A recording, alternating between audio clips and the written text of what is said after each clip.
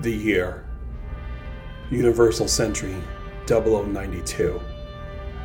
Neo-Zeon remnants on the surface of Earth were in shambles following the events of the First Neo-Zeon War. A new leader of Zeon comes to the fore and prepares for a final conflict with the souls weighed down by gravity. This manga is by Kazuhisa Kondo and was made in 1988 and features Zeon forces trying to flee the Earth before the events of Universal Century 0093. This podcast features events between Double Zeta Gundam and Char's counterattack, which will have spoilers. If you have not seen these shows yet, then please be warned. Now on to the show.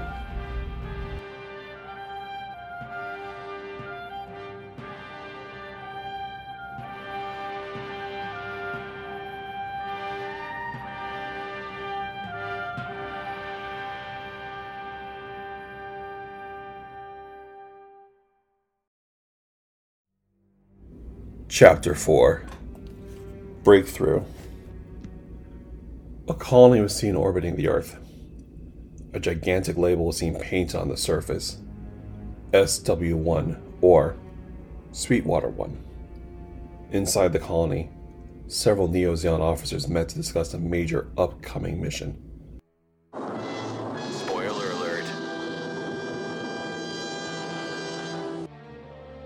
Proceed with the installation of the second and third pulse engines on 5th Luna. Take all possible measures to avoid detection by the Federation forces, a thin man said. He was standing at attention wearing a dressed Zeon uniform.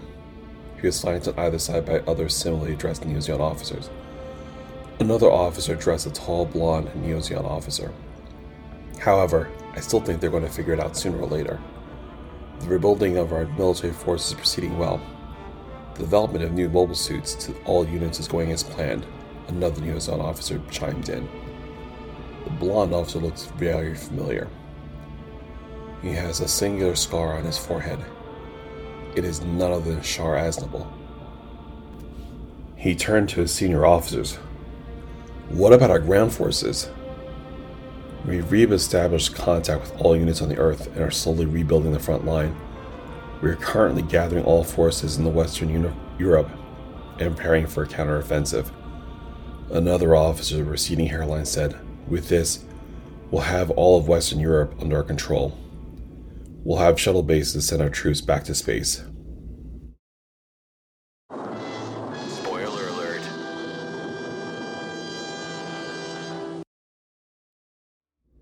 We'll be dropping the asteroid soon. Evacuate those troops as quickly as possible. Use whatever new weapons you need. Just make it a success. The group of Neo-Zeon officers all answered in unison to Char, saying, Yes, sir! Meanwhile, back on Earth, a Federation core fighter was flying over a forest. The core fighter continued its patrol. It looks like a Double Zeta core fighter, code number FXA-07GB, that is modified with a pilot and co-pilot in the rear. The co-pilot asked the pilot if he saw anything. The pilot said no.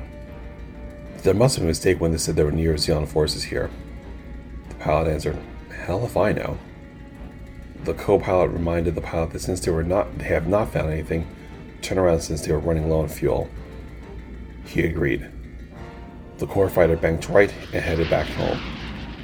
As the lone fighter fled the area, deep under cover of the thick forest were several large shadows. Upon closer inspection is a menacing Neo-Zeon mobile suit. A Sazabi, draped in camouflage netting with a man inspecting his head unit dressed in a black uniform. A Gero Doga stood nearby, also draped in similar cloak to make it blend in with the nearby massive trees. The Panther tank commander, I keep on doing this. The uniform looked so familiar. Or rather, the Neo-Zeon officer noted that the enemy Federation core fighter had left. A foot soldier on the ground yelled up to the lieutenant. Lieutenant Kurtz, there you are. The commander wants to see you. He needs you in the operations command room immediately. Lieutenant Kurtz informed he would be there soon. In the command room, several officers were being debriefed. An officer had a pointer in his hand and pointing to a location near, or rather named ironically Verboten, or forbidden in German. This is going to be a surprise attack in foggy weather, if we can capture Verboten before nightfall. will cut off this Federation supply line. They won't be able to recover the battle line for 2 or 3 months. They thought that the fog would render air support impossible.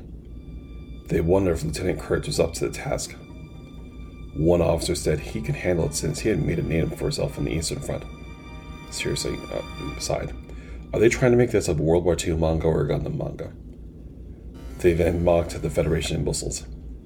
They were sure that the Federation forces didn't know where the Neo-Zeon forces were located. Besides, they were likely the strongest unit with the addition of the Gerudoga and the Zazabi. It was at that moment that Lieutenant Kurtz had entered the chat. The commander turned to Kurtz. Kurtz, you're late. Where have you been? I was performing final inspection on the Zazabi, sir. Very well. The commander informed him that the weather report indicated that there would be a heavy fog tomorrow. The operation would begin at 0514 hours and to get his troops ready to depart. He also reminded him that the time limit was 8 hours. Kurtz saluted and told the commander that he would count on him, or rather could count on him to get it done.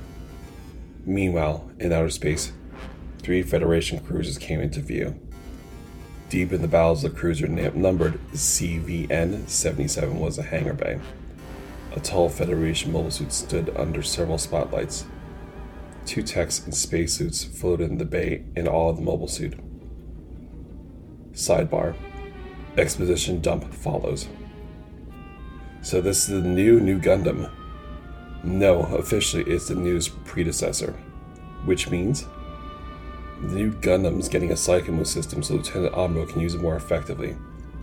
The second tech continues saying that it was purposed as a testbed for system trials. It was purposed for ground combat and was headed to the surface of Earth. There would be better tuned. The Psycho system would be installed thereafter. The second tech continues saying that Lieutenant Amuro designed the new suit himself. He probably wanted to make a worthy opponent for the Wrath Comet when he heard of his return. Yeah, it fits him. Back on Earth, under cover of fog, several menacing shadows made their way through the dense trees in the forest, taking point with none other than Lieutenant Kurtz and the Zazabi. He ordered the first and second teams to advance. Those fetty suckers won't know what hit them. Let's go. Patrol Federation J-gun type mobile suits were engulfed by this thick fog. One of the pilots wondered if there were any Zeon forces in the area. Another chimed in that he couldn't see anything in this fog. Fog, rain, whatever. We're not finding anything because there's nothing to find here, the lead J-gun pilot said matter-of-factly. In front of the lead J-gun, some shadows emerged from the fog. The pilot thought that they were all allies. All of a sudden, Kurtz and Zazabi emerged with his beam rifle drawn. Kurtz aimed and fired on the lead J-gun. Headshot. A pair of Gerudogas aimed their handheld RPGs or Sturmfaust and took down the remaining J-guns. Meanwhile, near Verboten, several Federation mobile suits stood by the supply depot flanked by a gun tank and various tanks and fuel trucks. The Zazabi appeared suddenly with a squad of Gerudogas. A J-gun noticed them approach. Several more J-guns were destroyed. Headshot. The Gerudoga and Zazabi kill team made target practice of the enemy mobile suits. Federation ground troops scrambled and tried to flee to destruction. The CVN-77 descended into position and launched a lone shuttle to re-enter the Earth's atmosphere. Once the shuttle launched, the cruiser escaped orbit. The operation to attack the Federation 9th Mobile Suit Division was successful. Zeon engineers dropped into the rear of the Federation and rendered them helpless, allowing Zeon to succeed.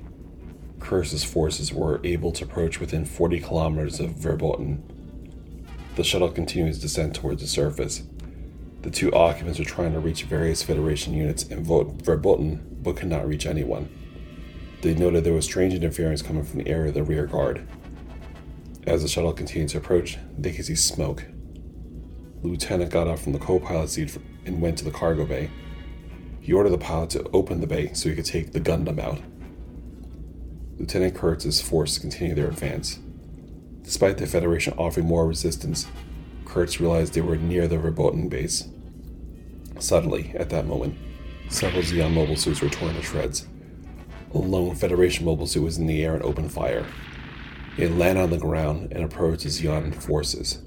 Kurtz and Azabi and the Federation lieutenant spotted each other. Kurtz ordered his units to spread out. The two then engaged each other. Kurtz fired and a massive explosion appeared. He wondered with that shot if the Gundam was destroyed. Suddenly, the new Gundam emerged in the air and returned fire with his beam rifle. He hit the Azabi in its right shoulder and arm assembly were destroyed. The Federation lieutenant had the Azabi in his sights. Gotcha. It's over. All of a sudden, there was an alarm. His display was indicating that his mobile suit had overheated. The pilot cursed. Kurtz raised his functioning left arm, where his shield and several mounted RPGs. He fired one at the immobile new Gundam. It exploded. Despite suffering heavy losses, the Zeon forces were able to control Verboten. The Federation forces were forced to move their front back 50 kilometers. Due to loss of the prototype, the new Gundam project suffered a major setback. Lieutenant Kurtz, for his success, received the Zeon Cross from the commander. The year was Universal Century 0092. Battles on the ground came to an end. However, mankind continued to repeat more foolish wars.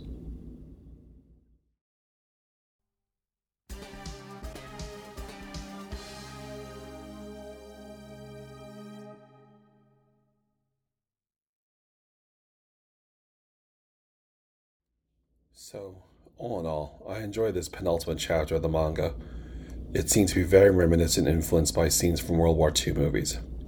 First Gundam was heavily based on World War II, but the imagery seemed to be taken rather straight from movies like Patton and the Battle of the Bulge. Kurtz's uniform looks straight from a World War II panzer tank officer. Also, the Zeon Cross that he was given appears to be derived from the Iron Cross given to German soldiers. Now, I will say this, and I'm not truly sure how canonical this is in the Universal Century timeline. What I'm about to say is obviously a spoiler, so if you got to this point, be warned.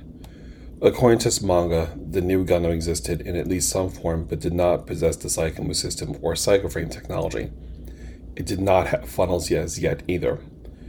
I'm not sure if that would completely sync up with how the movie Char's Counterattack began with the new Gundam that Amuro would eventually pilot was still under construction. Perhaps given how it overheated like a mecha from Battletech without enough heat sinks, this did represent a fatal flaw in its initial design, and they had to rebuild it from scratch, which then led up to the events of Universal Century 0093 and Char's Counterattack. Overall, I do like the artistic style of Kondo-san. However, I will have to make one confession.